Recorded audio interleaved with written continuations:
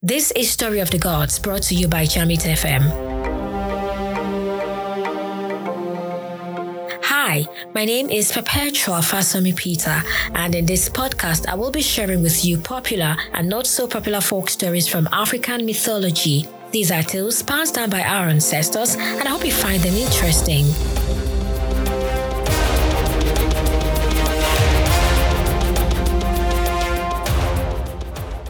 It feels so good to have you join me today, and if you have listened to the part 1 of this series, I know you have been looking forward to this episode as we continue our story of the god of thunder, Amadioha.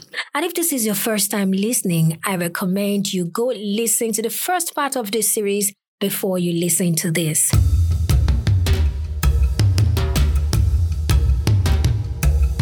In our last episode, we introduced to you the revered African god of justice who spoke through thunder, Amadioha, Africa's own Thor. And we got to know how humans perceived him and related with him. He was the Punisher, who served hard justice to the people who did wrong, and boy, was he quick to anger. And because of this, many feared him and to an extent even worshipped him in order to show their allegiance and be on his good side. But before he became all these, how did it all start? Talking about his birth, it all started in the city of Nkwachara, where the great Nka sat down by the side of a kola nut tree, which was located at the center of the city, and there he sang to the beautiful Anyanwu, god of the sun. Then his beautiful wife, Achara, conceived Amadioha. Amadioha was planted into the womb of Achara in her most loved spot in the town, named after her, Nkwachara. It was the biggest market in Uturu. Although Achara was mourning the death of her brother, Onoma, the god of mercy, who had just been killed at a war, she was overwhelmed with happiness with Amadioha in her belly that she could not hide it.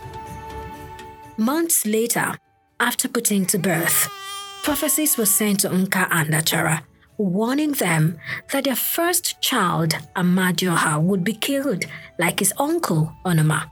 And so, Nka took Achara and Amadioha to a remote village known as Ihube, where they hid for years. And out of fear of losing his son, he regularly went into the Ihube forest with his son and a well-fed white ram to sacrifice to the god of sun for the safety of his son. And it did work. As years passed, Amadioha began to come out more from hiding as he picked up a trade in ram herding. He was a shepherd in Ihube. He only reared rams because they represented determination, action, initiative, and leadership. He had learned this from his dad. Gradually, he went out to trade every third market day of the Igbo 4-day week in Ihube and its neighboring town of Ozuzu. With his long, matte, black natural dreadlocks, dressed in a white robe, he roamed the streets of Ozuzu. He was so hard to miss, not only because of how strong and good-looking, which he was, but because he always had a white ram hanging off his back, which will later on go on to be his character symbol. He was loved by many men and women. As he grew older, Amadioha spent most of his youth traveling through the green hills and valleys around Ozuzu and its neighboring towns. During this time, he killed many, be it human, god, or animal, who posed as enemies, such as a giant dragon, a python, which he also carried as a trophy, and a horse with 2 heads.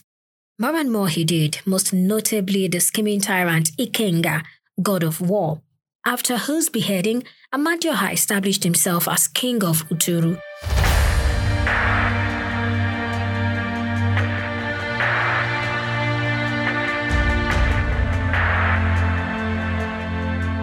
Legends have it that this is where he began to develop his true powers and character, in which he will use to perform his duties as a deity god. While on his quest to adulthood, he met a woman that he could not take his eyes off. Her name was Uhamiri. She made Amadioha so happy that he proposed and eventually married her. From their first night together, they made love and couldn't have enough of each other. A few years after, she had given him a son, Ndanike, and daughter, Kokomoshi. But misfortune fell upon the house of Amadioha. His beloved wife, Ohamiri, had drowned by the lake, and he was left to father his children with no restraint. Amadioha took on over 1,000 women as brides and went on to father over 70,000 children. He couldn't help it. He had lost the love of his life. Probably he was searching for love, something that could fill that space. But as a god, Amadioha continued to kill many demons, including Ororonjo, the god of ugliness, and his 1,000 sons and daughters. Nwala, son of the earth, and the sea demon Miri, who looked like a conch shell and who lost his magic shell to Amadioha. Amadioha took his magic and eventually carried the shell, which he thereafter used as a trumpet. Amadioha became an angry god and could not stop trashing other gods and spirits that contested. He wreaked havoc amongst the Osus, the Umes, and the Ohus. He captured them and gifted them to himself. They became his consorts and slaves. Amadioha also stole the sacred Oha tree from Mbano, defeating the god of possession, Ago, in the process. Amadioha planted the tree at Uturu, and in his later years, Amadioha will go on to build the great fortress city of Uturu to how it is today in Isukwato. Forgetting the prophecy sent to his parents when he was a toddler, Amadioha let his guards down, and 7 days after the completion of his fortress, a hunter was out and about when he shot his arrow to what he thought was an animal. It was Amadioha. Striking Amadioha by his heel, he began to lose it. His ram, Agoba, next to him, trying to hold on to his master while he was enraged.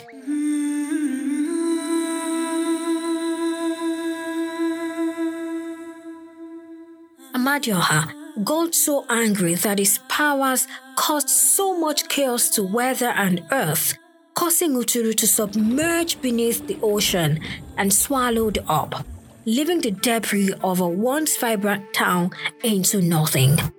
After his death, the sacred tree he had stolen was mysteriously returned to Agbaja in Ehime-Mbano. This is the legend of Amadioha.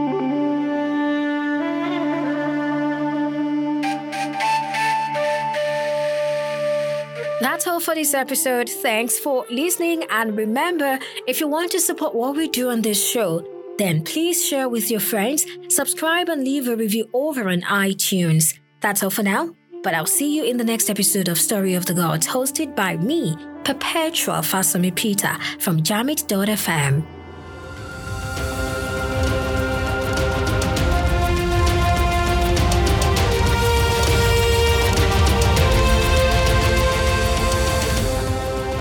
Story of the Gods is produced by Ike Orizu and myself, editing and mixing done by Ike Orizu. Story of the Gods is a production of Jamit FM.